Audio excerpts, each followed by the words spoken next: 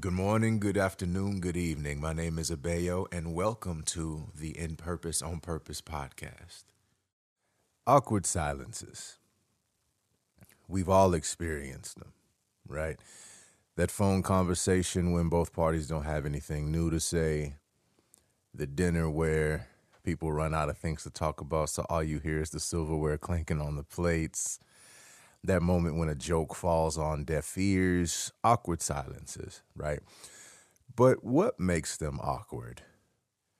I don't ever want to make blanket statements, so I'll try to the best of my ability to stay away from that because I believe all things are relative. But I've found that for me, I've been conditioned to believe that silences are awkward when I'm in a social setting.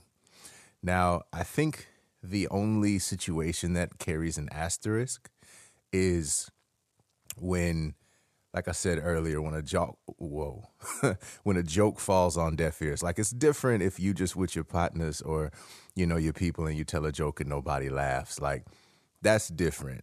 That we can that kind of situation will be one of the things that I talk about. But the only, difference is if you're a stand-up comedian and the joke falls on deaf ears, and that just means that joke probably wasn't funny or nobody gets it but you, which is fine. Maybe you're smarter than everybody in the room. Like that's neither here nor there, but that's the only asterisk, right? So awkward silences. To me, like I said, I believe that I have been conditioned to believe that whenever there's silence in a social setting, it carries a negative connotation. One day, I was on the phone with a person I used to know, and there was a period of silence that would have made most people uncomfortable, right?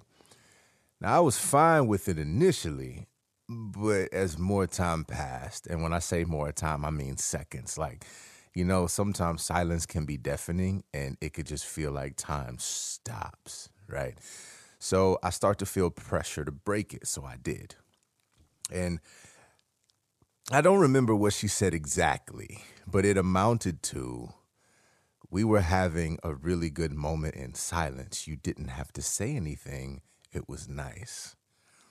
And I was so surprised because I had always felt that it wasn't necessary to break silences because of the pressure to not be or feel awkward, but I had never experienced anyone who shared that sentiment.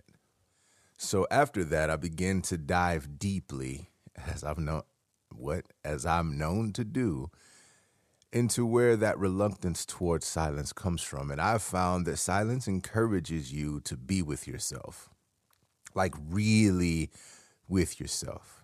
When it's quiet, you can hear yourself. Think about it. You're at dinner with someone and it gets quiet for longer than you're comfortable for. And what happens? Your brain gets loud, right?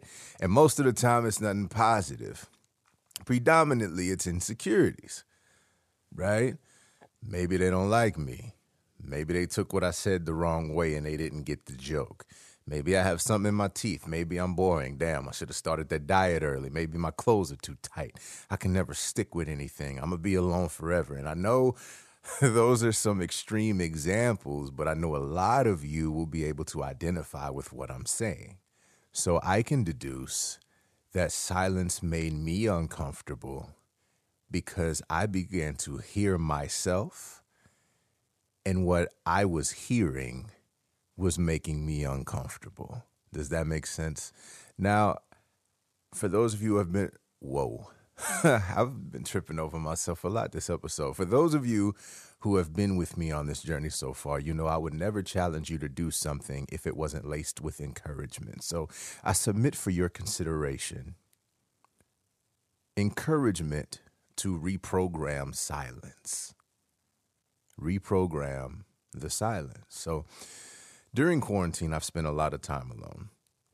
To be honest, I was doing it before it became mandatory, really diving into myself, pulling up roots and getting to the core of who I am, right? And I can only really do that in silence.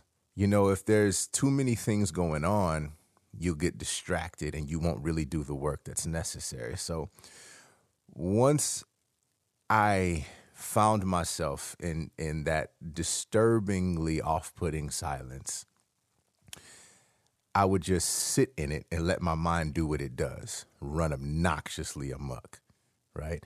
Then I would blindly grab for anything I could. Once I caught something, I just follow it down a rabbit hole. For example, if I grabbed onto an insecurity, I would ask, why do I feel like this about this? Or why am I insecure about this? Okay, why? Okay, why? The process, man. It was tense, it was painful, it was lonely, and it was rarely linear, but it was also enlightening. It was also empowering and insightful. All right?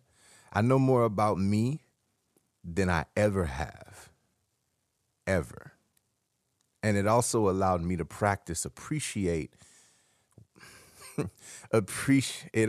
let me start over. It allowed me to practice appreciating the beauty and the power in silence.